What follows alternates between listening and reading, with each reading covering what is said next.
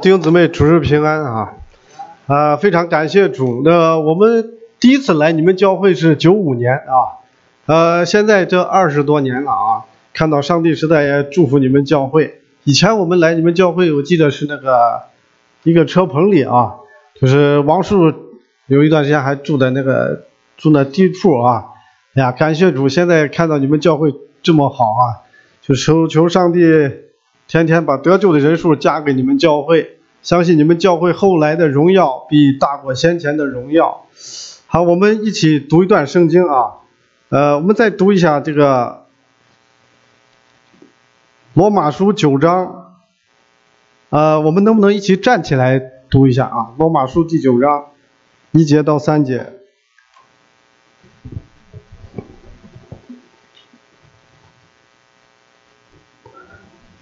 我在基督里说真话，并不谎言，有我良心被圣灵感动，给我做见证。我是大有忧愁，心里时常伤痛，为我弟兄，我骨肉之亲，就是自己被咒诅，以基督分离，我也愿意。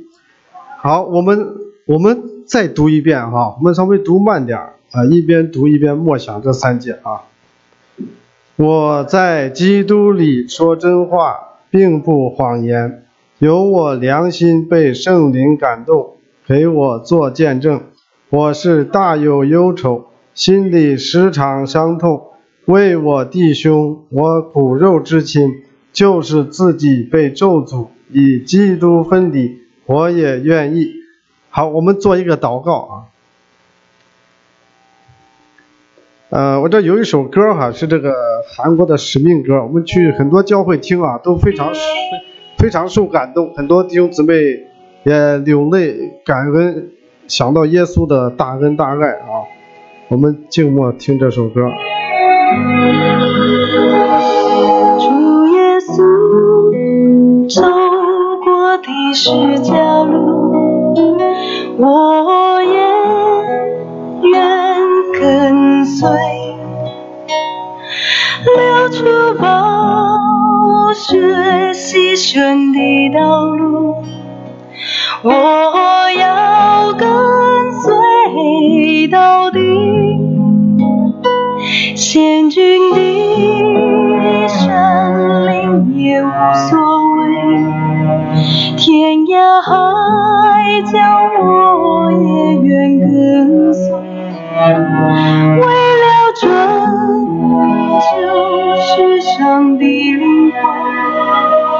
我愿舍弃宝贵生命，父啊，求你再见我要奔走十字路，不惜牺牲我宝贵生命，求你再见我，主耶稣走过的十字路，我也愿跟随，流出宝血牺牲的道路，我要跟随到底，险峻的山岭也无所谓，天涯海角我也愿跟随，为了拯救世上的灵魂，我愿舍弃宝贵生命，世界最无力的痛恨我仍然以爱相待，拯救世界灵魂的十架，甘愿走上这路，主耶稣走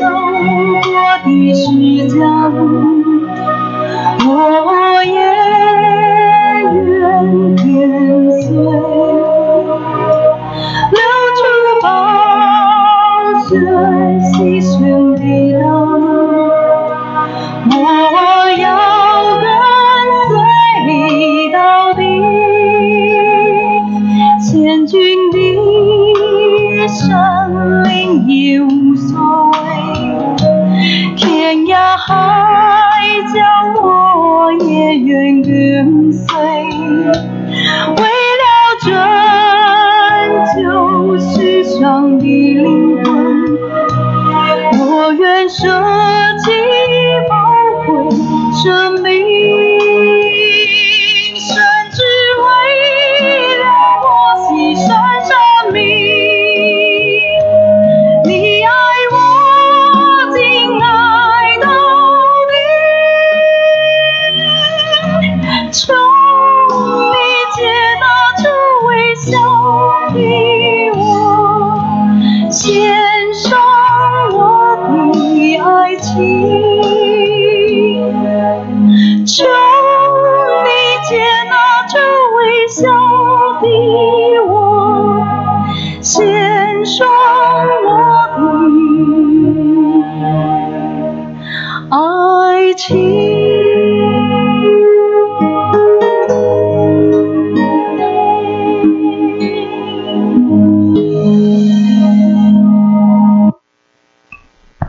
天父，我们感谢你，赞美你。主耶稣啊，谢谢你为我们道成肉身，湖里有洞，飞鸟有窝，我们的恩主连枕头的地方都没有。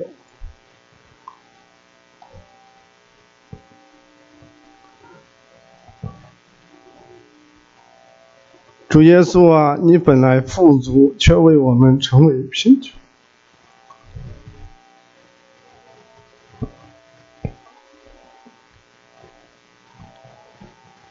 叫我们因你的贫穷成为富足。主耶稣啊，我们再次想到我们中国还有千千万万失丧的灵魂没有机会听到耶稣的福音。主啊，我们知道在中国每年多少人自杀、车祸，多少吸毒的、离婚的，多少癌症病人在病房里等待耶稣的福音。主啊，求你叫我们再不要像祭司和利未人，看见被强盗打伤的就绕道走掉，见死不救。主啊，叫我们能够效法保罗，不以福音为耻，凡所行的都是为福音的缘故，让我们白白地得来，也白白地舍去。主啊，你怎样爱我们，也叫我们怎样彼此切实相爱。主啊，求你也再次祝福这个师父教会。主啊，求你将得救的人数天天加给教会，相信这教会后来的荣耀必大过先前的荣耀。主啊，求你时刻与我们同在，祝福以下的时间，叫孩子所讲所唱的都能荣耀天父的尊名，奉主耶稣基督得胜的名求，阿们。好，请坐。好，感谢主。感谢主，我们是做这个收养残疾和流浪小孩这个工作啊。怎么开始做这个工作嘞？就是我爱人罗娜哈，可能你们有的知道，有的不知道啊。就是罗娜，她是个美国人。要不把第一个相片放一下。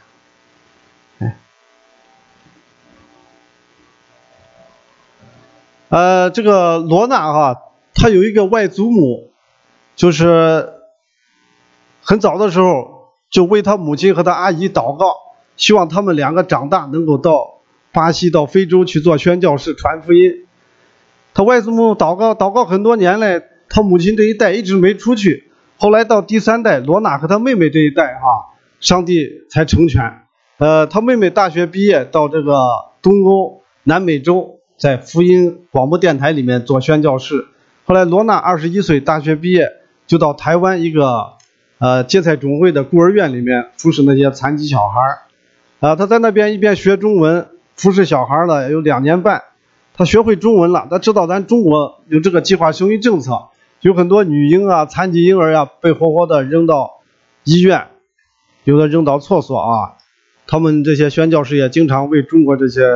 小孩流泪祷告，说希望早一天能够进到中国，帮助那些最需要的残疾婴儿。后来他86年到长沙教英文，就后来87年到西安，有一年冬天有个姐妹捡了个7天的小女孩，就是中间这个小孩啊，她是个女婴，没有病的，就问了很多中国家庭，没有人敢要。有人说罗娜喜欢小孩，就报给罗娜，罗娜就把第一个小孩收下来，当时只有7天。后来又过了2个月，我母亲到医院探访病人，又碰到这急诊室上放了一个小女孩。后来我母亲给我讲，我给罗娜讲，罗娜说你去看看，没人管，你给我抱回来。第2天我上班还给忘了，第3天我去了，小孩还在那长椅子上放着，我就问护士这小孩什么情况，能不能抱走？他们说就过来把那个棉袄打开，腰上有个疙瘩，他说这小孩啊你要抱走喽，要做手术，可能一辈子下肢瘫痪，说最好你也不要管这样的小孩。他说昨天有个老太太抱回家了，晚上洗澡的时候发现有个疙瘩，第2天又送回来。他说我劝你也不要管这样的小孩，这小孩在这都放了5天了。当时我去的时候有一包奶粉，一个奶瓶在那放着，我就给罗娜打电话，我说罗娜，这个护士说不让管这样的小孩，腰上长个疙瘩，可能做手术了，下肢瘫痪，一辈子要坐到轮椅上。他说我在孤儿院见过这样的小孩，虽然天天坐轮椅，但是也是很喜乐的。我看他很坚定，后来我就给抱回去了。抱回去了，这2个小孩呢，回去以后，那个学校领导和警察局外事办就来找他，就说中国有计划生育政策，不能随便捡小孩，就劝他把小孩送到国家福利院，说你要跟我们合作，你就在这儿继续教书，如果不合作，下学期就不让教书了，你自己看着办。罗娜就祷告，寻求神的旨意，到底是要小孩还是要工作。祷告了1个礼拜，有一次，这个神刚好让他看到这个出埃及1章有个说有2个希伯来的收生婆，当时埃及法老王给他们说，你们给希伯来妇人收生的时候，如果碰到男婴就把他杀掉，碰到女婴就留他存活。但是这个收生婆因为敬畏神，这个把这个男婴就留下来了。他看到这个圣经章节，他就知道神是让他要凡事顺从神，不顺从人。他就把2个小孩抱到一个姐妹家去住，在他家住的时候，2个小孩拉肚子，到儿童院去看病，又碰到了第3个小孩。当时这个小男孩是唇腭裂，很严重的唇腭裂啊，在儿童医院的院子外面的垃圾桶旁边放了很长时间。当时罗娜看见，心里就祷告了，主啊，如果是你给我预备的，我再等5个小时没人管，我就把他抱回去。到下午6点他又去了，那围观的人都走了，儿童医院大门都关了，他就叫个出租车把第3个小孩抱回去了。抱回去以后呢，这个过了2礼拜，学校领导就知道了，警察又来了，说你前面2小孩我们都没同意，也没有办手续，你抱第3个小孩，说如果你在这要住1年，不知道你要抱多少小孩，说我们已经开了党委会研究了，给你20天时间，赶快准备行李，离开陕西省，不准在这教书了。当时这个我们就祷告，主啊，这怎么办呀？当地弟兄姊妹也很多人也不理解，说中国这样的小孩太多了，你要一车皮都有，说我们哪有时间管这有人就埋怨说这不是主的旨意，也没有人来帮忙。有一天下午，我们2个就在那特别祷告，说主啊，我们这下一步往哪里走？祷告出来，心里就有个感动，说这城若有逼迫你们的，就逃到那城去。后来我就问罗娜，我说罗娜，你有没有认识其他城市的基督徒？他说有认识上海的一些老基督徒。后来我们2个就一人抱个小孩，给我母亲留下一个，我们就坐火车去上海了。感谢主嘞，这3个小孩嘞也很奇妙啊，他跟着我们这18岁以前跟着我们搬家搬很多地方，也没有一个固定地方上学啊。但是09年他们18岁那一年呢，他们考那个穆迪圣经学校，很奇妙，他们那一年是报考了1680名学生啊，录取了390个，我们这3个小孩呢都考上了。所以我看到圣经上说，我父母离弃我，耶和华必收留我啊。这是他们上半年的时候我们来看他们。咱知道捡的小孩本来都没有户口啊，没有户口都不能办护照，但是在上帝没有难成的事啊。当时我们在上海做手术的时候，碰到一个文汇报记者，他这个看见罗娜带3个小孩在小公园玩，他就问他，他说呀，我们都是1个小孩，你怎么3个小孩？罗娜就给他讲了是收养的。他一听说因为小孩不能教书了，到处给小孩治病也没户口，他说为什么中国政府这样子啊？他说你们这是做善事做好事，为啥遇到这么多难处？他说我要帮你们写一个大的文章，叫这些中央领导们也看一看。后来他在文汇报上写了个文章，有些报纸就转载了。有一年我回西安去给我自己办护照了，那个警察就问我说，你们那3个小孩现在多大了？我说快3岁了。他那应该有个身份了，给你记者担保书，给你们4个一起办护照。当时我一听，我说2年前逼迫这么厉害啊，都不让教书了，这现在还主动提出来给小孩办护照，我觉得也是上帝的时间到了。这个我就是准备材料。第二天去了，他说你小孩有户口没有？我说没有户口。他说那不行，他说咱中国人必须有户口才能办护照。我一听当时也灰心了，我说这在中国1个户口都这么难办，这同时办3个，这咋办呀？我以前这个80年代啊，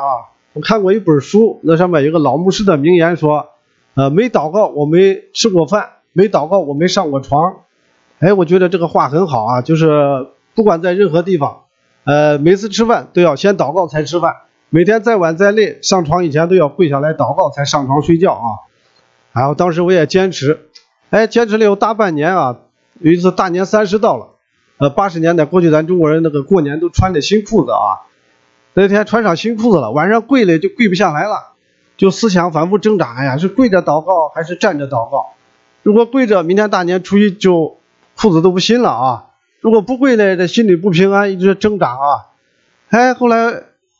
突然我心里来了一句话说，你知道心疼你的裤子，神岂不比你的心更大，更知道心疼你的一切需要。我想就是呀，我立刻就跪下了。我一跪下祷告就滔滔不绝啊，感觉和主的关系很亲近。从那以后就胜过这个裤子的辖制了啊。我就想以后我不管穿什么好裤子，我都要跪下来祷告啊。我们那边的牧师也讲过，说这个咱基督徒啊，你坐着祷告是坐着的恩典，站起来是站起来的恩典啊，你跪下是跪下的恩典，是不一样的啊。所以那天晚上我也是跪着祷告，我说主啊，这3个小孩的护照到底还办不办啊？罗娜还在广州等着呢。跪着祷告了，我就想到原来我们在常识班认识个老姐妹啊，她很会祷告，我就是骑着自行车去问她了。我说张姨，你为我这3个小孩护照祷告看还办不办？他说我平时祷告都是半夜2点钟祷告，他说你先回家去，我明天早上告诉你。第二天我又骑着自行车去问他了，他说我昨天为你祷告了，看到咱中国人过去那厨房啊有个炉子，看见炉子嘞，咱过去的炉子都是2个洞啊，上面放煤，底下掏垃圾的啊。他说看见这个炉子是底下不通，上面通，他说感觉你这个事情还顺利，你还是去公安局再办。我一听我也有信心了，第3回我又到公安局去了。那个科长说你小孩户口办来没有？我说没有办来。他说那不行，咱中国人没有户口，谁也不敢给你办护照。旁边一个女的说，哎呀，你们这情况特殊，我们从来还没有听说过，你这情况你不如上2楼问问我们的处长去吧。我一想，那我就提了个包，就上楼上问处长了。问处长嘞，咱基督徒啊，见这个国家这会儿领导咱不抽烟啊，也不好跟他们说话。我就想起来我那个报纸复印件，我就拿出来我给那个处长看。处长一看，他说哦，是这种情况。他说我以前好像也看过这报纸，没想到这事还在我们这地区发生。他说我看这是为社会做好事的，也没什么不能办。因为以前罗娜为了这个小孩啊，为了能够长期住在中国传福音，他也申请了3次要入中国籍。当时我们的公安局科长说呀，他说我们中国还没有移民局，他们中国的人口也太多了，欢迎你们全家都去美国去吧。当时他也是这个说一些好听的，他知道这个外国人在中国这个传福音不好管啊。感谢主嘞，后来这个处长他也是凭着良心啊，他说反正给他们办了3个护照，他们全去美国了，也不占我们的户口名额。他就敲那办公室门，跟那警察说，还抓紧给他们办一下，他爱人还在广州等着呢。1个多礼拜，4个护照全给办出来了。哎呀，感谢赞美主啊！咱知道在中国啊，没有户口没办法办护照啊，过去而且还很严，但是在上帝没有难成的事。然后我们到美国领事馆办签证，第一次呢碰到一个南美洲的美国人啊，他戴可大的耳环，口红很艳的一个女的，看着有60岁啊。他说你这3个小孩2个有疾病，到美国会给国家增加负担的。他说你爱人这个名字这个 Laura Clark 翻译的也不正确，送回西安重新翻译就给拒签了。后来我们送回西安，过了半个月又去了，这个人看着不好解决，他把领事给叫出来了。领事刚好是从台湾调来的，会讲中国话。他听见 Laura 讲了中国话，他说你的中国话咋比我讲的还好？罗娜说在中国住了10年。他说那公安局不找你麻烦？我们说我们也经常搬家。后来他就问我你怎么信基督教的？我就给他讲了讲。他说那你把你所喜欢的圣经章节随便给我背一段。我心里想，哟，这又不是神学院，这怎么背圣经了啊？刚好我那个礼拜喜欢的圣经是诗篇121篇，我要向山举目，我的帮助从何而来？我的帮助从造天地的耶和华而来。我给他一背，他一听，他说哎呀好，祝你们一路平安。他说你们中国不要这残疾有病小孩，我们美国要。后来就通过了啊。呀，真是感谢主啊，上帝一路眷顾。这3个小孩你看从医院里捡的，没有户口没有出生证，但是现在拿到美国护照了啊。神的恩典，他们现在都那个毕业了3年了啊。这个天诺本来是腰上长个疙瘩很严重的，以为是要坐轮椅的，但是神保守他没坐轮椅，他还在穆迪第一个毕业，在日本做宣教啊，在那个冲绳岛一个国际学校教小学3年级。神的恩典。这是那个安诺那个老大没有病的小孩啊。今年他们3个都是25岁。他是这个在穆迪上了2年，又转到那个惠敦学校学医啊，现在在芝加哥实习。他也有一段时间到非洲坦桑尼亚2个多月，帮忙那边的小孩接生，给他们祷告啊。这个男孩伊诺呢是到吉尔吉斯坦做宣教士啊，他是纯俄列，但是呢这个男孩呢在他们这中间还最聪明，他会4个国家语言学韩语啊，这个菲律宾语，现在在吉尔吉斯坦学俄语啊，所以他走到哪里人还喜欢他。这个感谢主，这是神拣选。这是田诺在他那学校。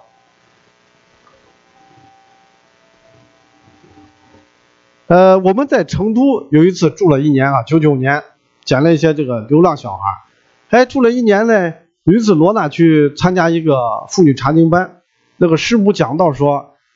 你不要以为你在这儿住的很舒服很安逸，上帝感动你走你就走不了了。罗娜就感觉很扎心，好像说他一样。他回来就给我讲，他说既然这个原来咱2个结婚前你说过以后咱俩要到你老家去传福音，咱是不是咱准备到陕西渭南去传福音吧？我说呀，那边天那么冷，又没有暖气，也没有外国人啊，这个小孩上学也不容易。他说是这吧，咱祷告吧，如果咱在成都这1个月内能碰到3个陕西渭南人，上帝给咱这个凭据，咱就立刻搬家。我说那行，咱知道四川人口多，都是到外地打工的多，外地人到四川的很少啊。他礼拜1送小孩上校车来，也有个女的送她小孩上校车。回来的路上，罗娜想给他传福音啊，就问他，姊妹你老家从哪里来的？他说我是从陕西渭南来的。他说我在这儿给我姐姐看小孩的。到了礼拜6周末，罗娜带3个小孩在那小区散步嘞，那个姊妹和她姐姐在那个小公园陪她小孩玩呢，碰上了。他就介绍说，这是我姐姐，也是从陕西渭南来的。就碰到2个。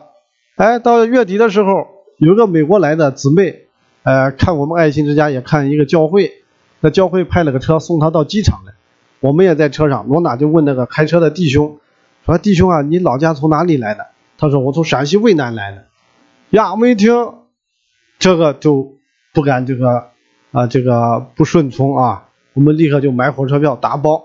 全部就搬到陕西渭南。但是成都成都那个火车站还有这个汽车站的站牌啊，人家做的广告说啥？一个来了就不想走的城市啊！我第一次看到这广告，我心里想啊，这成都也太夸张了吧！这个珠海、青岛、苏州都不敢说一个来了都不想走的城市啊。但是人家说这个话是张艺谋讲的啊，是很有道理的。很多人去过成都2个月、3个月的都知道，成都确实可好，而且成都人对外省人特别友好啊，各方面人生活的都比较消遣。但是很感动，我们还是搬了啊。搬了到了渭南以后，在那边住了1年，一下又捡了14个这么大小孩，都是不到1个月捡的。第一个捡的是天恩，哎，哟嘿，这怎么关住了？没有那个，就是那个高的啊，叫天恩，是刚到渭南不到1个月。我们是9月20号搬到渭南，10月19号碰到天恩啊，那当时是2000年。又过了3天，又碰到天赐，是个春鹅烈。这个天赐呢，是他爸爸把他放到儿童福利院门口，放了6天，白天放，晚上抱回家。他就是想让福利院给他收回去，但是福利院不收。后来一个老姊妹在那做饭呢，看见了好几天，我就问他传达室，我说：“哎，你们这儿童福利院为啥不把他小孩收回去？”他说：“小孩没有派出所的证明，我们不能收。”咱知道你小孩他爸去扔小孩，他也不敢到派出所去出证明啊。他说：“哎，出个证明，我把小孩要送走。”他互相这样推，因为这个小孩如果死到儿童福利院外面，和福利院没关系。如果他收回去出问题了，他还有责任。所以咱要不知道了，可能不知道多少小孩就麻烦了啊。所以我们在儿童福利院这个门口都捡了4个。这个天赐呢，因为在儿童福利院门口放了6天，外面下着小雪啊，他爸白天放，晚上抱回去，第2天又放。后来抱回去以后，这个肺都冻坏了。他原来是小小的春鹅烈，后来现在搞的是还有聋哑，听不见，聋哑多动症。哎呀，王叔不知道你见过没？哎呀，调皮的不得了，就一个小孩能顶10个小孩，走到哪里光搞破坏，看见窗帘拉掉。哎呀，把人弄得就忙得受不了，把罗娜的眼睛打掉好几回，送了9个这个聋哑学校去上学，人家都不收，人家说这小孩不行，这管不住啊。所以呀，真是当时我想，哎呀，我当时给他们起的名字叫天恩、天赐、天宝、天利、天惠、天民、天禄、天顺、天乐啊。我想呀，这个天赐真成了一根刺了，这把人说家里搞的就没办法啊。哎呦，感谢主，最后也很奇妙。有一次我们来佛罗里达的时候，那边有一个他们不信主，他们在山东潍坊啊。那个姊妹说，她说我是一个这个山东潍坊的一个聋哑学校的名义校长，他说你要有聋哑小孩啊，我可以帮你。当时我想，哎呀，我们这么多学校都上不了，这个学校的有希望没有？他说我12月份回去，你把小孩给我送过来。后来我们同工给他送过去了，那是私立学校啊，老师多啊，到那边就给收下来，就慢慢越来越好了，就这小孩也调教的比以前好多了。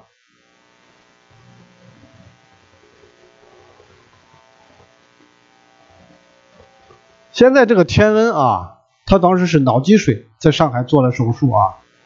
8个小孩都是到上海儿童医学院做的手术啊，上帝实在也眷顾。现在天恩长了1.8米啊，个子很高，人家一般人看不出来，说这小孩这么健康咋没人要？现在在那个武汉咸宁那儿上神学啊。因为我看到我们这些小孩，这个天惠呢也是春鹅烈，越是春鹅烈小孩越特别聪明，的学习啊，玩电脑特别聪明啊，那一上中学就管不住了，那上电脑玩的很厉害啊，认识的人太多。后来我们把他们几个天利、天惠、天恩这几个大的13岁就送到那个圣经培训班啊。开始他们不愿意，在那待了2礼拜以后，他们就喜欢那地方，一天读30章圣经，早上5点起来祷告啊，现在也祷告的很好，也是感谢主。这是我们在渭南和这个成都那些流浪小孩，特别我们捡这流浪小孩啊，这个啊，他是陕西太原的郊区的，他肯定是当时是脑瘫，他父母给他治了几年治不好，他父亲整天喝酒跟他妈吵架，说我们家咋养个这样的小孩啊，把我们一家人搞得忙的。这个脑瘫小孩大小便不能自理啊，越大越麻烦，特别一到冬天啊，他爸就给他妈说不行，我明天把这小孩给他撂到农民地，给他冻死饿死算了。小孩他奶奶听见了，就哭着劝他爸说：“哎呀，不能啊！他说这是我们的骨肉，不能给他扔掉去冻死饿死。”后来过了2月，他爸就给他妈商量，说带小孩到姥姥家去串亲戚，就给他背出来了，背着坐长途车拉到西安火车站，撂到火车站地道里，拿个小板凳给他放到那儿，然后坐着，说你在这坐着等着，我们去给你买玩具去啊，就放那儿，就走掉了。一走了4个多月，就不要他了。我们去捡其他流浪小孩的时候，那其他流浪小孩说，他说叔叔这里有个小孩比我们还可怜的，你先把他给抱走吧。那人就给我带到那火车站地道里，找到这个小孩，因为4个多月嘛，吃喝拉撒都在那头发很长，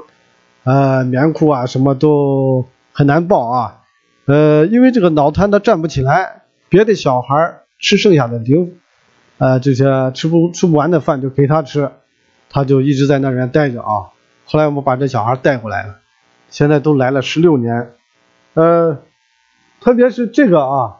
这个是一个上海的小女孩，她是四川人，她父母很早到上海做生意，她跟着她姥姥长大，长到7岁到上海去上学，上学呢她学不进去，跟她父母感情也不深。她有一次拿着成绩单回来了，她母亲在厨房正切菜呢，一看成绩单都是20分30分，他母亲就很生气，当时拉着他胳膊就砍了，拿那个刀把啊砍了2下，说我们在上海交这么多借读费赞助费，你考试成绩就这么差，怎么能对得起我们？当时小孩就晚上就哭了一夜，写了个条子，说我要永远离开这个家，再不回来了，把他爸爸下学期的学费2000块给偷跑了，跑到四川老家不敢回家，在安康西安流浪1个多月，钱都花完了，在那地道睡觉，让一个卖报纸的看见了，就劝他来到我们这儿了。我们问他地址，他也不说。后来我让他那个老师，我给他送到农村的一个寄宿学校，让老师从侧面问他家地址，给问出来了。我给他父亲一打电话，他父亲和他叔叔连夜就来接小孩，到我们这儿都晚上9点了。他一看我们那儿全是流浪男孩，没有女孩啊，他叔叔就问，他说我们的小女孩在哪？我说你小女孩在一个寄宿学校，明天早上给你带回来。当时他父亲就流眼泪就哭了，他说我们这小孩在上海丢了1个多月，我们到电视台到公安局到庙里去算卦，能去的地方都去了，没有一点消息，我们都以为是黑道给拐卖到山区卖了，可没想到你们这信耶稣的人把小孩捡到，还让他上学不耽误功课，他说这个社会咋会有这样的事情啊？当时他父亲他叔叔都很激动，都在那哭啊。他说我们上海马路上也有教堂，以前我们都知道信基督教的人都是读圣经唱赞美诗，不知道信基督教人还做慈善工作。他说这次我们回家，我们全家人都要去教会去听听福音，我也要买本圣经来研究研究啊。这个我们经常这个就是让这些小孩家长来接小孩，他们都讲这个话，说我们县上也有教堂，以前都知道信基督教的人都是过圣诞节唱赞美诗，不知道信基督教人还做慈善工作。有一年我们在广州住，那个有个香港老牧师，他老家在山头那边，他老家有个教堂很大，5层楼，过5周年，他叫我和罗娜去一起参加，去那边参观完了5周年，然后有个当地的两会牧师徐牧师就问罗娜说，罗娜你是做什么工作的？罗娜说我是做收养残疾流浪小孩的。他说这个工作好呀，他说我负责我管80个大教堂，我这儿的信徒有几万人啊。他说你如果需要地方用，我可以送你个旧教堂用。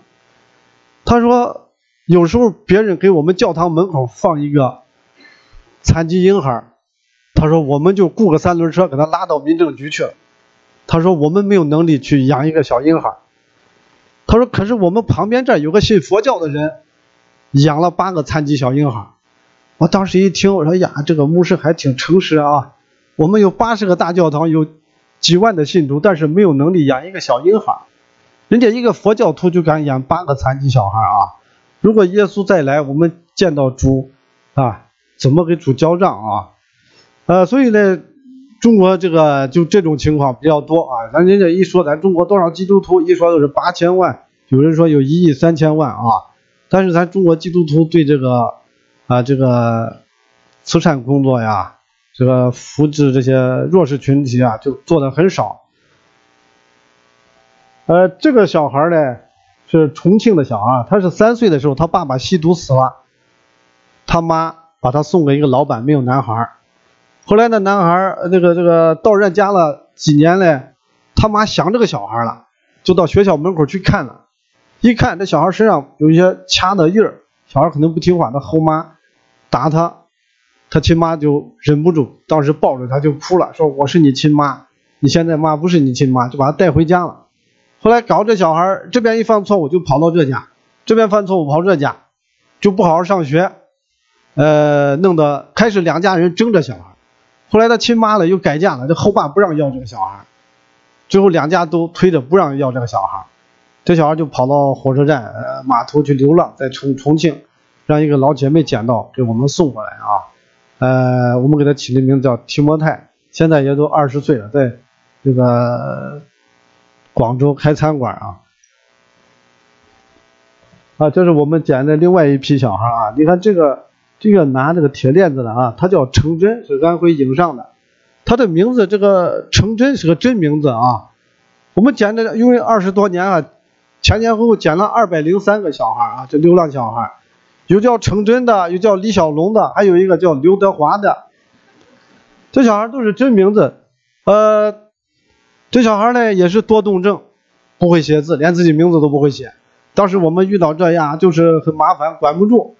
后来呢我们就想了，就他们喜欢练武术，后来我们把他送到一个武术学校，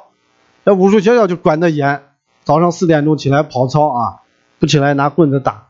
所以我们把他放到那里。感谢主，但是带这小孩啊也是酸甜苦辣，也是很有意思。有一次我们一个主日学给他们讲课，讲那个拉撒路和财主的故事，讲完以后呢，老师问他们说，你们谁愿意做财主的举手。小孩都不敢举手，说呀这财主要下地狱的啊。后来有个小孩就举手了，老师又问谁愿意做拉撒路的举手，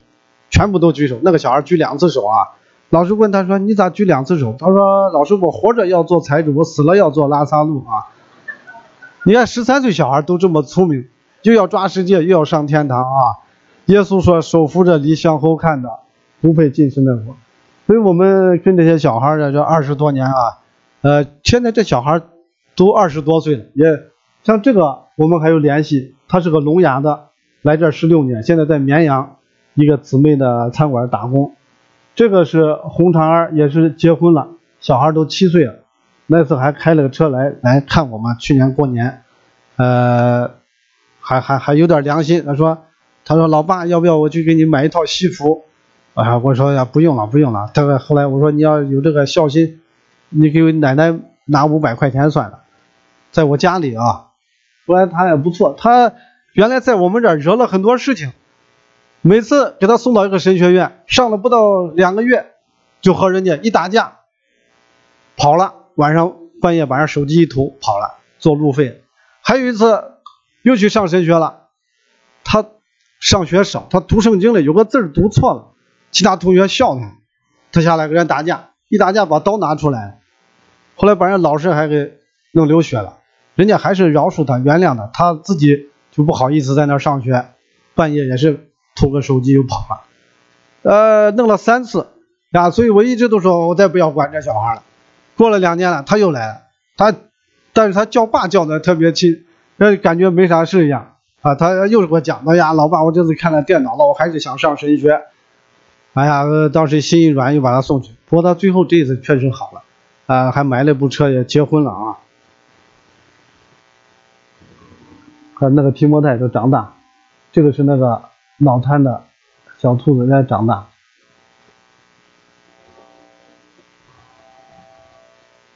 这个一只腿的，他爸坐监狱8年，在重庆那个甘水，他和另外2个小孩扒火车跑到广州，有一次不小心往香港跑来，腿给压断了。中国铁路压人不赔的，后来人家给他铁路医院做了手术。警察问他，你要流浪还是要回家？他说我要流浪，不要回家。人家警察自己拿50块钱说，好，给你50块去流浪吧，又没人管了。王叔你还见了是吧？那回咱在杭州，是不是他父母不是带着小孩非要让我们带走吧？这一家是杭州郊区的，他是2家生了一个男孩，你看这小男孩像个小博士一样啊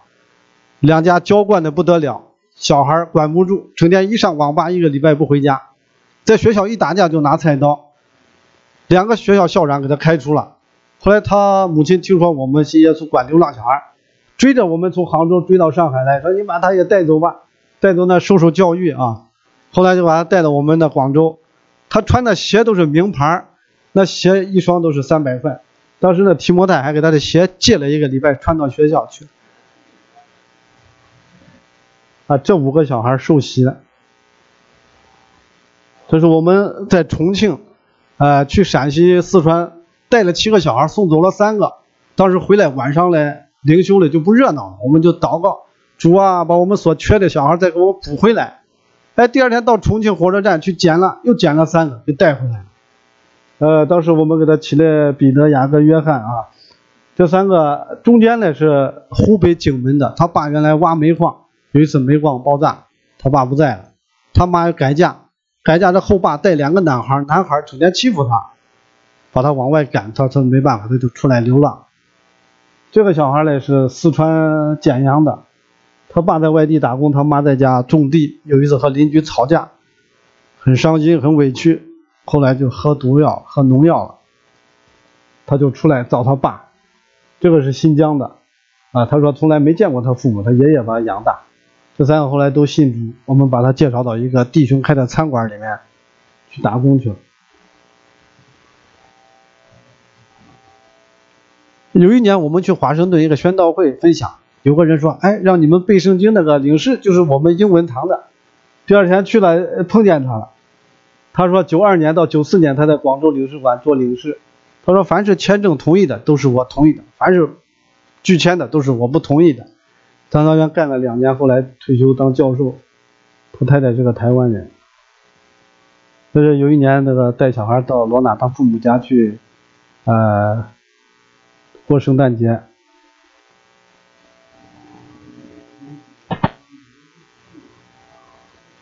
这罗娜他爸爸也是今年8月份还不在了，活85岁啊，在养老院。他父母2个其实也是年龄比较大，生2个女儿啊，但是他们因着爱神也很甘心把他们这2个女儿都奉献做宣教士。这个是他妹妹他妹夫他们一家人他们在南美洲还有东欧的福音电台做宣教士。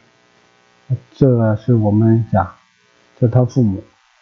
他们也是很爱主。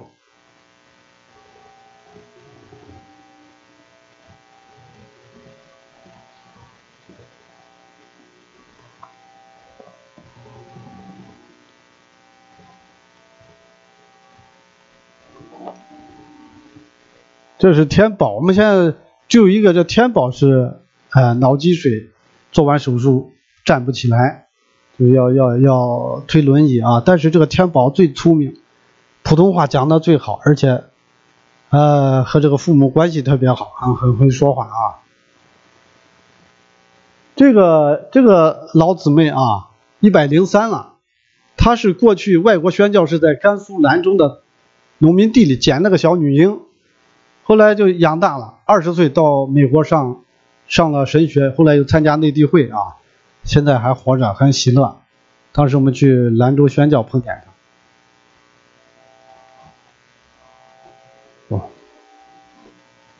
他，播不动了。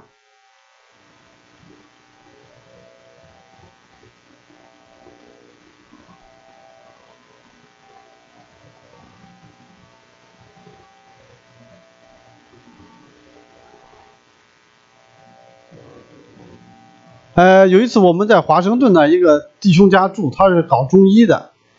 他说有些领事的这些工作人员来他们那边看病，有一个杂志，那次我一翻有个邓小平的相片，因为原来我们那个报纸上有一次人家就讲，说邓小平很爱他的小孙子，专门把我们那个文章和他这个邓小平这个事情弄到一起，说邓小平很爱他的小孙子，每次一下班，这个一敲门铃，他一个6岁小孙子就跑回来接他爷爷，邓小平都会把他这6岁小孙子先抱一抱啊。这边说邓小平很爱他的小孙子，这边文章就说3个小孩被撂到医院，没人管没人问啊，那肯定那个编辑故意这样的，就说邓小平很爱自己的小孙子，为啥不关心别人的小孩啊？当时呢，我们就是拿出那个文章给那公安局处长看，处长当时也是深感动他的心，最后就同意给小孩办护照我们主要讲后面的这个宣教使命团啊。我们小孩09年送到美国上学以后，回去的路上，我们2个灵修就看到这个使徒行传第6章，说我们撇下神的道去管理范事原是不可以的，当以祈祷传道为念。后来神就感动我们要以祈祷传道为念，我们就成立这个宣教使命团就是这个当时用这个短信群发10个往外发发出去以后，第2天有几十个人就报名，说呀我都信主15年了，成天为儿子为房子为车子活，想为主活都没有个地方去，就来了有24个人我们从10年我们就开宣教特会，每个月去不同的城市开宣教特会，然后就呼召人说谁愿意出来为主传福音1个月的，我们管吃管住管路费去不同的城市医院公园去发单张这是我们在徐州开了3天会，呼召了几个人你别看这牌子要是没有信心真的答不出来，就是警察公安不管你你自己还不好意思呢。为啥这个要说不以福音为耻我专门写不以福音为耻高举耶稣圣名，尊主为大。就这牌子，我们举着这牌子去全国很多地方因为我们就想着，你看他一般的基督徒就很喜欢去香港开会，一去香港开会都是3000人5000人开会开5天会都是基督徒和基督徒坐在一块交通就说这里真好但是外邦人呢，连桌子底下的零碎都吃不到尝不到。所以我们就看到神爱世人，神是希望人人信耶稣，不是让我们成天吃保健品，听了王牧师再听李牧师听唐牧师讲道听完以后然后再开始评论是吧？所以我们对外传福音是神最喜悦的。这是我们在济南去那步行街捡那个无家可归的一路上发的单张在火车上我们一般坐这个慢车的民工呢容易信耶稣当时带2个民工做决志祷告我们一上车都分小组2个的发单张。那回我们是从武汉到广州的路上，在火车上发单张呢不到2小时整个车厢都发完了，警察发现了，警察就看到说每个车厢这么多这个单张就一个一个车厢给收回来，在那盘查，说这谁发的单张，一直问到我们这车厢了。当时我们的同工还很害怕也紧张都低着头祷告，主这怎么办呀？低着头祷告嘞，有一个不认识的小伙子站起来说我发的单张。警察说谁让你发的？我愿意发。他说火车上那么多抽烟喝酒赌博的你不管一管，这单张全是让人学好的，为啥不能发？感谢主本身这警察嘞也是欺软怕硬，人家这小伙子都不害怕，这小伙子我们还不认识那圣经上说你们出去就有神迹奇事随着你们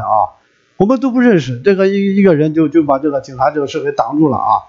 感谢主。那回我们在西安发单张了，我看到大学门口也有个女的，她也发名片，后来我接了一个，我看了看，我看她发的什么名片，她发的是怎样办假结婚证，怎样办大学毕业证。我说你发这你都不怕？她说这怕啥来？这保安抓着我顶多罚50块钱。她说我上大学需要钱，他抓我第2天换个路口还得罚。你像人家害人，人家都不怕，为了点钱他都不怕抓我们这救人的是吧？给人送永生的，我们反而还会怕。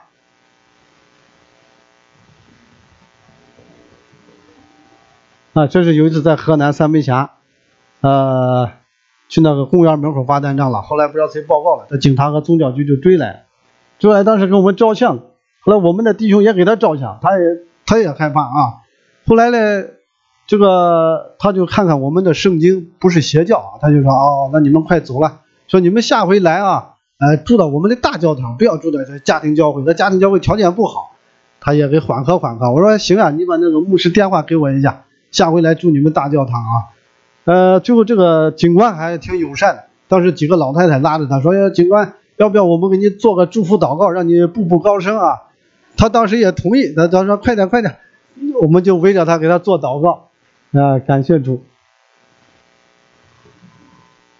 这是我们每次到一个地方，早上5点起来灵修，下午分小组出去发单张。当时在自由市场发单张，安徽的弟兄说，我来了2年做生意没找到教会，后来这个长老很高兴，把他带到他教会去。我们是冬天在北方就呼召说，谁愿意到海南岛去的，坚持1个月的，我们管吃管住管路费啊。你像北方的冬天冷得不得了啊，有的人说这海南岛没去过，有人管吃管住管路费，这多好嘞。就来了18个人。后来我们就一站一站的，从西安啊，成都、贵阳一站一站发的单张到不同教会啊，走到海南岛。到海南岛人都很多了，18个人。当时我想呀，这到海南岛这咋接待这么多人？谁知道一到那儿，人家就介绍了个温州的弟兄，温州那弟兄开了2家宾馆。他说我就喜欢接待这来传福音的啊，我们开了5个房间，他1楼还有他的餐厅。他说你们每次吃完饭签个字，就说是老板的朋友就行了。感谢主啊，如果不是出去传福音谁会管你免吃免住的啊？所以看到每次我们出去做工啊，看到我们请客，上帝买单啊，这是上帝在负责任。一路我们有6年了啊，在中国去了200个城镇，这样发单张啊，也被警察抓了将近20次，但是我发现那弟兄姊妹越抓越刚强啊。有一回我们在有一次在上海南京东路啊，有5个弟兄，他们就拿着牌子就横着这样往前走，还拉着个大音响啊，还唱了耶稣你是主啊。当时我在旁边拉着那个天赐小孩发单张啊，我当时也是很紧张，我说这是大上海呀，这被抓着都不是1天2天，到时候不放出来咋办啊？走了3个路口，保安跟了好几个，他们也在打电话请示领导，这到底是咋回事啊？是市政府同意的还是咋这么公开的啊？他们当时没接到命令，也不敢抓。我们走了有5个路口当时我也是很紧张，我说算了，赶快出来吧，走小巷子。后来我们出来坐地铁的时候，有个老弟兄拿的牌子太高了，那个保安说，你把你牌子放下来一点。那老弟兄说，宗教信仰自由，我为啥要放下来？他不放，那人又打电话来，2保安把他拉进去了。拉进去，另外一个弟兄呢，看到他被拉进去，跟着就进去啊，他不是躲开的，是跟着进去。当时我看着也很感动啊。后来又把一个孔保罗也拉进去，把3个人拉进去了。我当时没拿牌子，没拉我啊。当时我就发信息让有些教会祷告，信息刚发出去不到20分钟，那个孔保罗打来电话了，说赵弟兄你在哪儿呢？他说我们已经出来了啊，你别担心了。我说他这么快出来了？他说我们一进去，所长也在的。所长一看牌子说，信耶稣得永生。这信耶稣是好事呀。他说我奶奶也信耶稣呀。他说你赶快走到公园到马路去传福音，你不要在地铁上。他说我们这儿还忙着，赶快走吧。那回是最紧张的，其实抓的时间是最短的，20分钟出来了。当时我也后悔了，说呀，这个得福的机会我也没进去啊，如果我进去这么快就出来了，你看，求主怜悯啊。所以呢，我们的弟兄啊，我看他们越被抓越刚强啊。我们是到了这个夏天，我们就呼召谁愿意到东北3省传福音啊，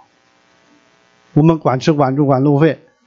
因为中国这几年夏天也是热得不得了啊，很多人就想，这到东北还是凉快，就来了。我们从大连烟台坐轮船到大连，3天发单张，公园海边啊，又到哈尔滨、大庆、后来又到延吉那个朝鲜自治州啊，在那边呢碰到一个宋牧师啊，一个女的，她有22个教会，在小区里盖了个教堂，木头盖的非常漂亮啊。当时吃饭时候我们问她说，宋牧师，你这教堂咋盖的这么漂亮？她说呀，我们原来2年前光有一块地，没有这个教堂，我们就早上起来4点钟就祷告。她说祷告了2个月，这个牧师的儿子啊，这牧师是个女的，牧师他儿子20岁就说他妈，说妈你成天祷告呢，把咱家房子卖了捐给教会嘛。他妈说就这一套房子给你结婚用的，卖了以后咋结婚呢？他儿子说那圣经上怎么讲的？圣经上让我们尽心尽意尽力爱上帝的。这个牧师跟她丈夫商量说，你看他儿子讲这个话是不是上帝感动他？后来他们又祷告，就是把房子给卖了，捐给教会了。捐给教会以后，他们就去租房子了。租了不到1个月，信徒发现了，说牧师怎么开始租房子了？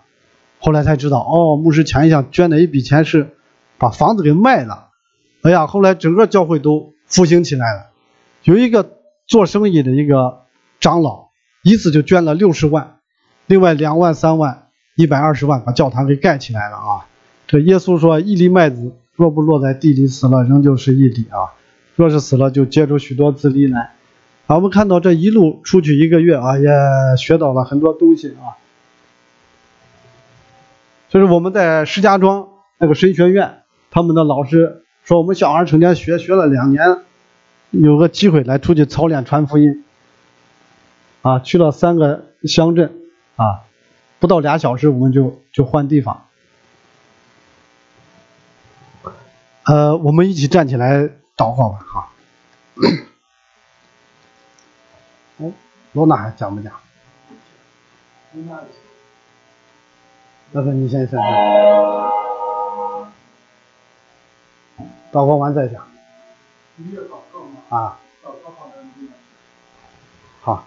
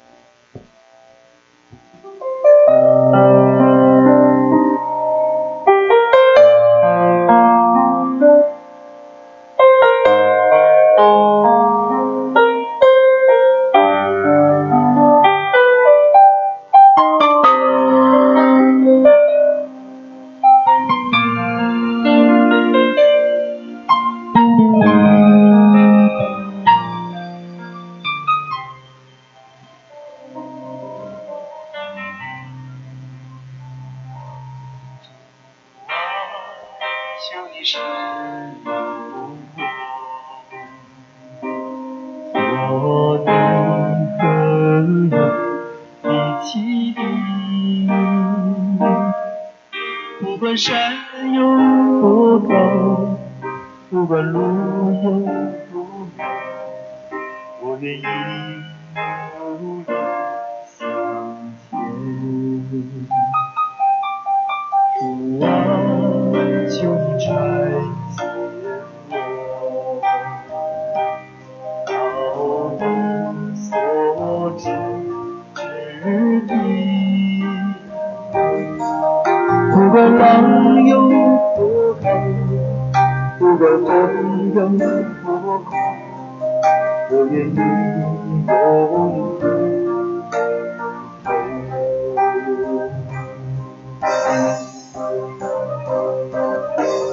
拆解我，拆解我，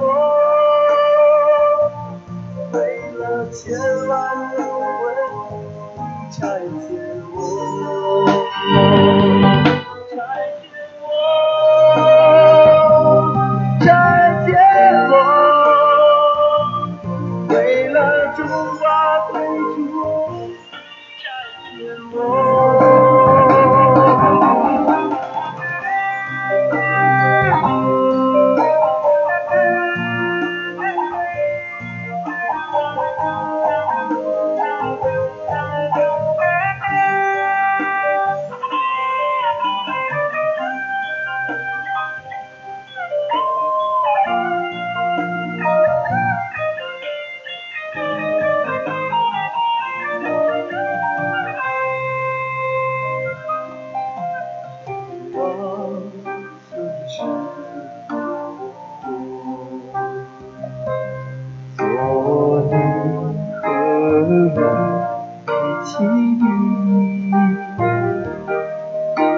管山有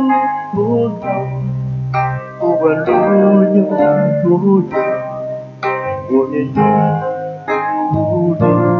向前。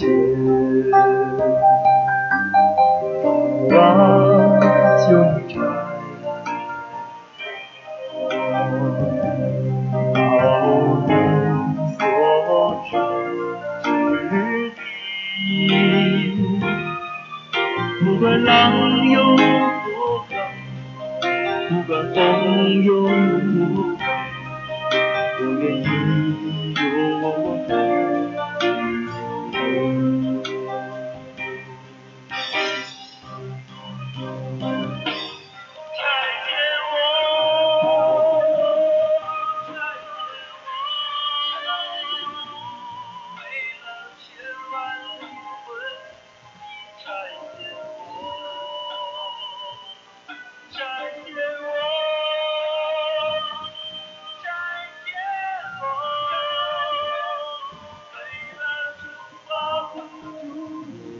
拆解我。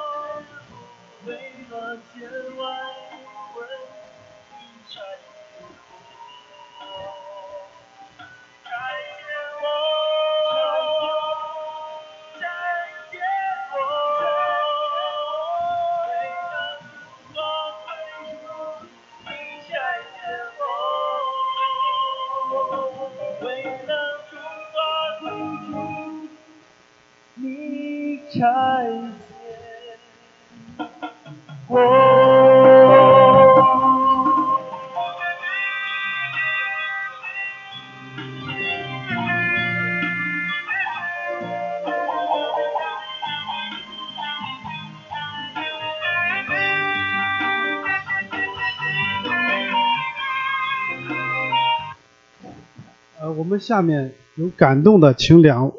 个弟兄姊妹特别为我们中国的大学生、军队、监狱里的1000多万的囚犯、几百万的癌症病人、离婚家庭，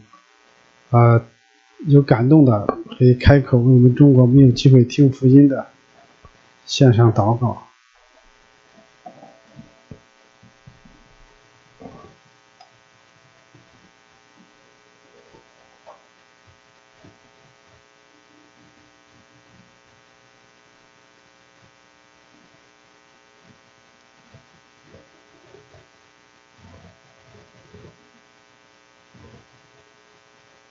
主啊，我们可以把灵魂的心放在我们的里面。主啊，人的生存在我肚脐。主啊，我们愿意主的爱感动我们的心，感动许多爱主的选教子。主啊，你的灵感动他们，也感动我们。为了中国千万人的灵魂，主啊，我们向你祷告。求主复兴的教会，复兴我们的灵性。主啊，我们求主，在你来之前，让我们做抢救灵魂的神父。祷告奉耶稣的名。那么我想，为了下面我们大家提供容纳之灵的见证啊，这样当做是这样。好。弟兄姊妹平安，感谢主，我们就想到这个约翰福音的一句话哈，约翰福音20章，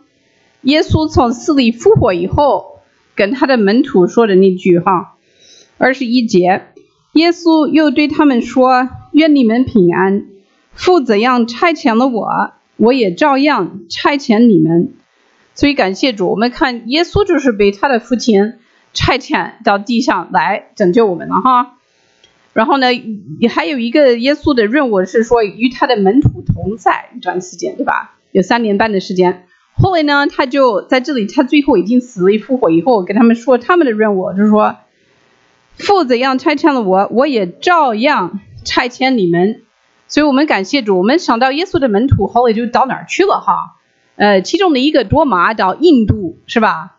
所以我们就想到其他的门徒是到不同的神差派他们去的地方去做耶稣要他们做的事情。我们一起来祷告一下啊。耶和华，荣耀不要归于我们，要因你的慈爱和诚实归在你的名下。主耶稣，我们知道你在我们生命当中做了很多很多奇妙的事情。主耶稣，不管是什么样的话，如果有人给我们夸了的话，求你帮助我们，给我们力量，能够把一切的荣耀全部都归给你，不要归给我们。谢谢主，我们这样祷告，奉耶稣的名，阿们。感谢主，因为小时候7岁，神已经在我心里给我一个感动，就是说你长大也要去中国，所以很早从7岁开始已经就跟我说我的目的地是哪儿了，就是中国。当时我在北卡州，我们的课本里面就提到中国了，我对汉字被吸引，同时神在我的心里面就给我感动，你就是要去这个国家。感谢主，整了14年才成全了，21岁才出去了哈。反正感谢主吧，我就看到是神接着我的母亲哈，经常给我提醒，就是说127篇是提到我们的儿女，你们可以看一下，就是第3节哈，127篇第3节说，儿女是耶和华所赐的产业，所怀的胎是他所给的赏赐。少年时所生的儿女，好像勇士手中的剑，剑带充满的人变为有福。他们在城门口和仇敌说话的时候，必不至于羞愧。所以我们知道，就是说神说给我们的儿女啊，其实他是给我们的一个赏赐啊。但是呢，他给我们这个赏赐呢，他就说在这里的形容挺好的哈，是说好像勇士手中的剑。所以实际上呢，我母亲得了很大的一个安慰，就是说这个话，因为剑是干什么的？是出去的，对不对？很少回来的，但是大部分的剑就是出去哈，有的是不回来的哈。但是呢，有这个奇妙的事情，就是说，我父母当时有一次，那个牧师在我们这个新泽西州的教会，当时长大的时候，他就说，如果有一天神感动你们哈，感动你们的儿女，让他们出去宣教到不同的国家，你们愿不愿意他们走？其实这是很重要的一个话哈，你愿不愿意哈？只是如果这个呼召留到你们的这个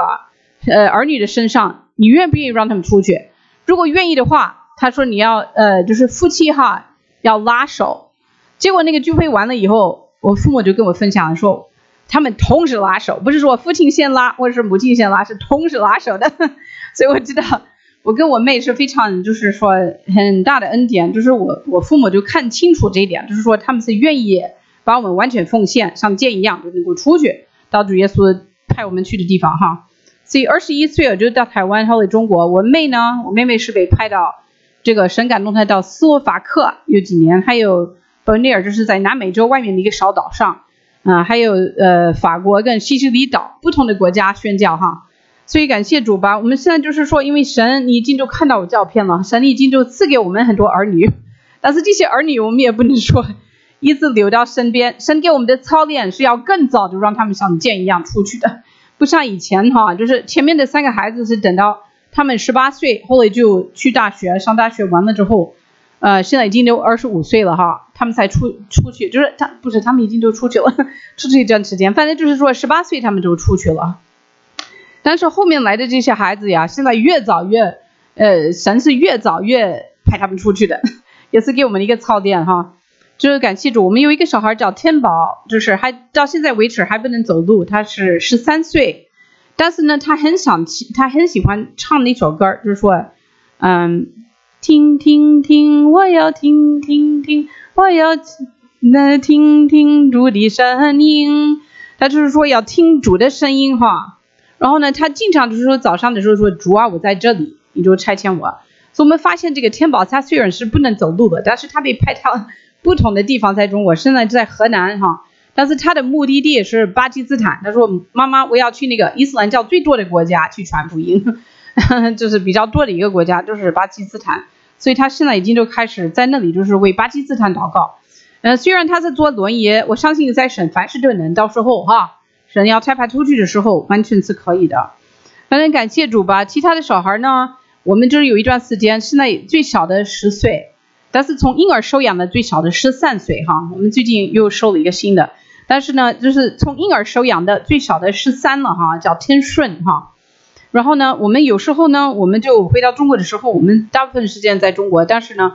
有时候免不了我们要回美国，他们因为收养证还没有办齐，所以我们还得把他们就是安排到不同的学校。所以这次我们出来之前呢，也是祷告，神给他们预备不同的基督徒学校或是圣经学院，就在国内，而且是不同的地方。比方说天恩呢，现在是神给他预备了在咸宁，就是武汉外面的一个神学院上神学。这个天利呢，神给他安排了一个很好的神学院，是在石家庄。那边每天他们都早上起来祷告，有30章圣经，每天都读。反正就是神给我的应许哈，你们也可以对你们的儿女就抓这个应许，在以赛亚书里面哈，我每天经常就是喜欢用这些经文来祷告的。以赛亚书的你们读一下哈，54章的13节，你的儿女都要受耶和华的教训，你的儿女必大享平安。所以呢，我相信主耶稣就是要用他的不同的方式，让我们小孩都是要受耶和华的教训呢，就是要被神所亲自教导养育哈。然后呢，应许就是说他们必大享平安。所以只要他们去是神派他们去的地方，我知道他们像箭一样被射出去，现在越少越出去，就像怜悯吧。原来是安诺、天诺、一诺，我们前面的3个，他们到18岁才出去了，现在小的还更早就出去。有一次我们就这次要回美国，因为他们就没有这个，有的是没有户口，有的是没有护照，有的是没有签证，没办法带他们到美国嘛。但是神很明显的带我们，就是说这段时间要回来，也要看望我母亲哈，她在北卡州。现在就是说我们回来这次呢，又要安排他们到不同的学校。我们那个儿子一诺回来帮我一起收拾打包，把他们的衣服全部都准备好了，就派到就是人先去，衣服后来也寄去了。我就在收拾的时候，我心里有点难受，我说呀，小孩又要出去了。但是呢，神不让我发怨言，他让我就看到在那个柜子里面有一个什么呀？就是叫弓，对吧？有一个弓就在那个柜子里面，没有箭。我说呀，感谢主，他们又被射出去了。但是呢，后来我就快走了之前，我又把一个箱子打开，一看见里面有3个箭，我说感谢主还是会回来。所以有时候这些箭出去还会回来的，所以感谢主吧。他们回来的时候呢，今年我们有一个感动，是说在家里学习的时候呢，我们的学校叫地级学校。因为呢，在使徒行传1章第8节，我们知道圣灵降临在我们的身上的时候呢，我们还是要把福音传到地级。所以感谢主，我们让他们就为不同的国家祷告，然后呢要看就是学习不同的国家的风俗习惯，或者就国旗啊就背下来什么的，要准备要装备。因为呢神还是要用这下一代，还是要再出去再受大庄稼。你们可能也听过这种就是说呼召。现在中国呢很多人要起来，就是把福音传回耶路撒冷。所以你看一看那么多国家要传过去，所以要学阿拉伯语啊，要准备，然后把福音就传回去耶路撒冷。所以就是很大的一个工程还在前面哈。其实这些中间的国家，中东地区了那么多的伊斯兰教徒，只要他们能够就是中国人传福音给他们，他们接受耶稣之后呢，他们先接受，很奇妙哈。他们再把福音传回耶路撒冷的时候呢，犹太人都会很嫉妒，是不是？怎么伊斯兰教徒是阿拉伯人在我们前面先接受弥赛亚，这样子会让他们是像罗马书提到的说会很那个什么，就是很嫉妒啊。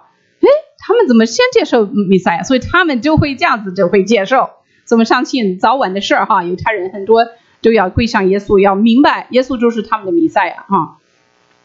反正感谢主，我们在中国也是很受鼓励。有时候我们到不同的地区，发现有一些回民已经都起来了，已经接受耶稣了。有时候是通过梦，有时候是意外。比方说我们认识在济南有一个姊妹是这样子的，彭老姊妹哈，她是很早就信耶稣了，她在回民区里面住，到现在还在回民区。她就里面每个礼拜5，她就有一个基督徒的一个聚会在她家里了。然后呢，她传福音已经20年了，在回民区里面。前面的10年有很多回民他们会坐在他的那个那就是他的楼梯挡住人，不要去他的家，不要去他的家，就拦阻不让人家来他的聚会哈。但是他说后来这些人呢，莫名其妙他们一个一个的死了，所以后面这10年呢很开放，就是谁要来他家聚会都可以，所以很多人都来他的聚会。但是呢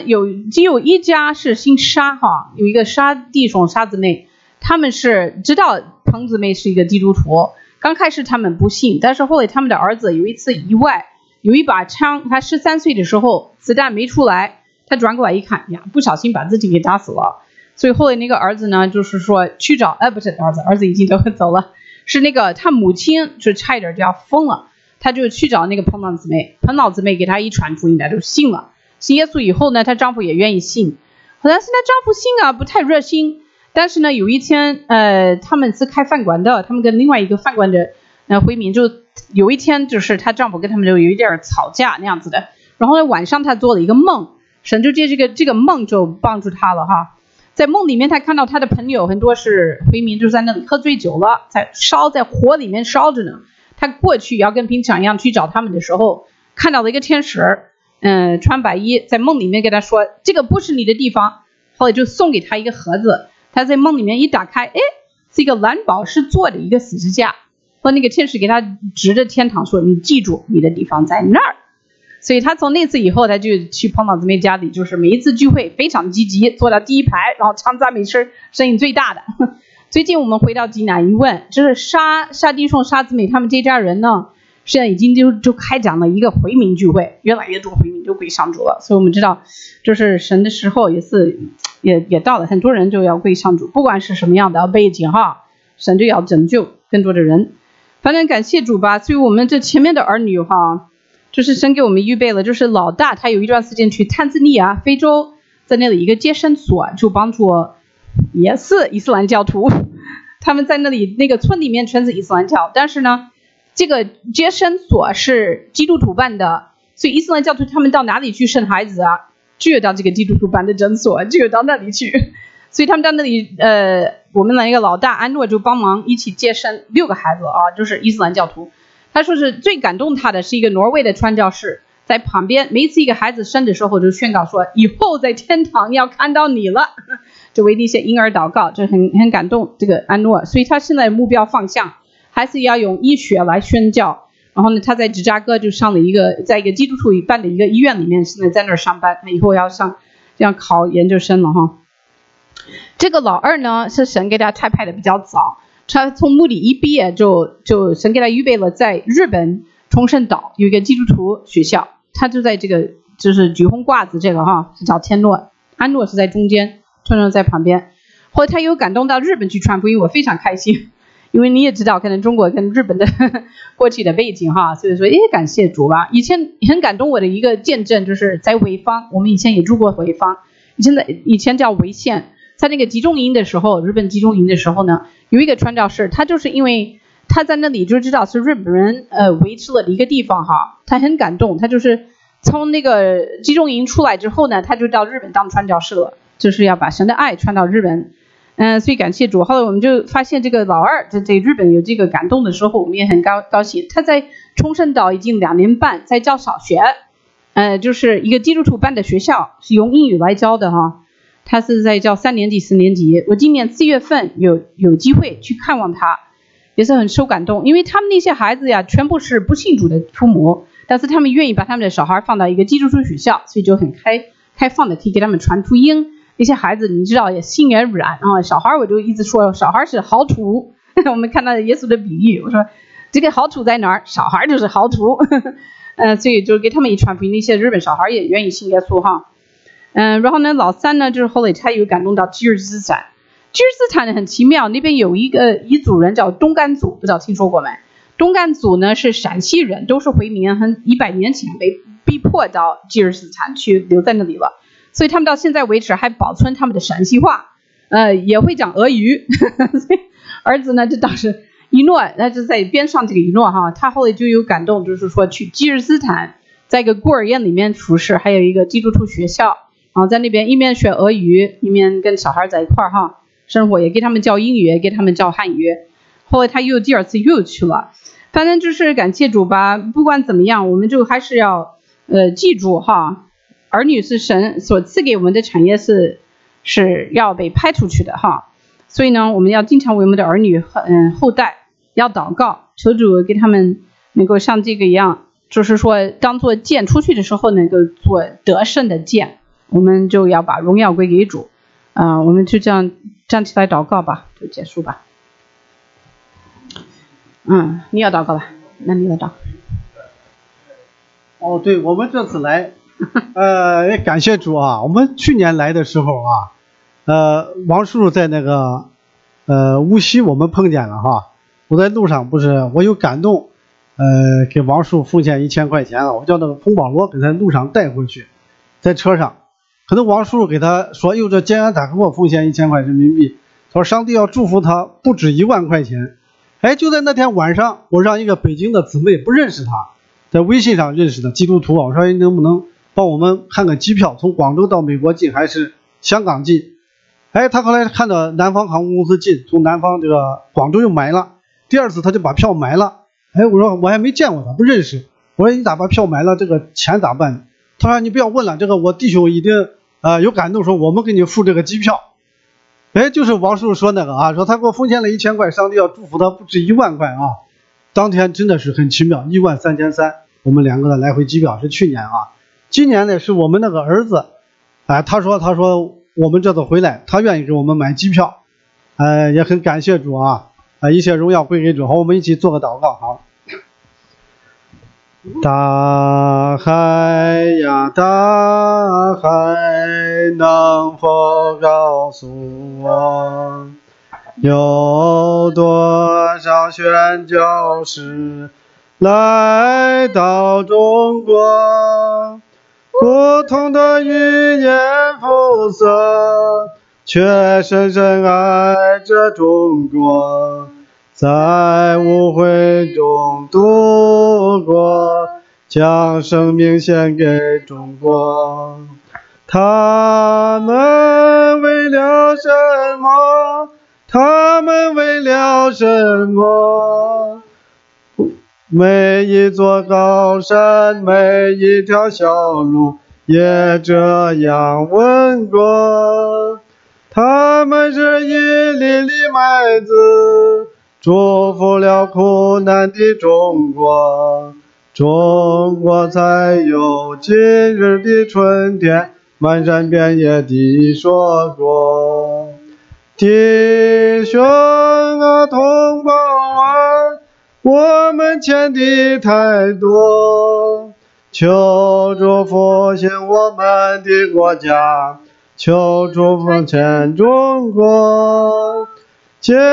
果燃烧的生活，走遍每一个角落，蓝蓝的大海边，是谁唤醒了中国？天父，我们感谢你，赞美你，将一切荣耀、颂赞、尊贵、能力都归给你，不要归给我们。主耶稣谢谢你这200年来差派了许许多多的西国宣教士来到中国，他们把生命鲜血洒在了中国。主我们中华大地上埋下了多少西方宣教士的尸骨特别戴德生说，假如我有千磅银金，中国可以全数支取；假如我有千条生命，绝不留下一条不为中国。主你的爱何等长阔高深！主求你再一次激励我们这一代的中国基督徒，能够勇敢地站起来，让我们白白地得来，也白白地舍去。焉知我们今天得了王后的位分，不是为现今的机会吗？我们现在有一个呼召，谁愿意从今天起一生只为主耶稣基督而活？我们把手举起来。主耶稣你看到我们的举手，看到我们的奉献，我们一次奉献，永远奉献。主你为我们舍命，我们理当一生报答主的恩典。主我们愿意像以赛亚那样说，主我在这里，请差遣我。主求你差遣我们到最需要的地方。主求你再次也祝福这个教会，成为宣教的教会，成为合神心意的教会。主啊，将得救的人数天天加给教会，相信这教会后来的荣耀必大过先前的荣耀。主啊，垂听我们同心合意的祷告，奉主耶稣基督得胜的名，阿们。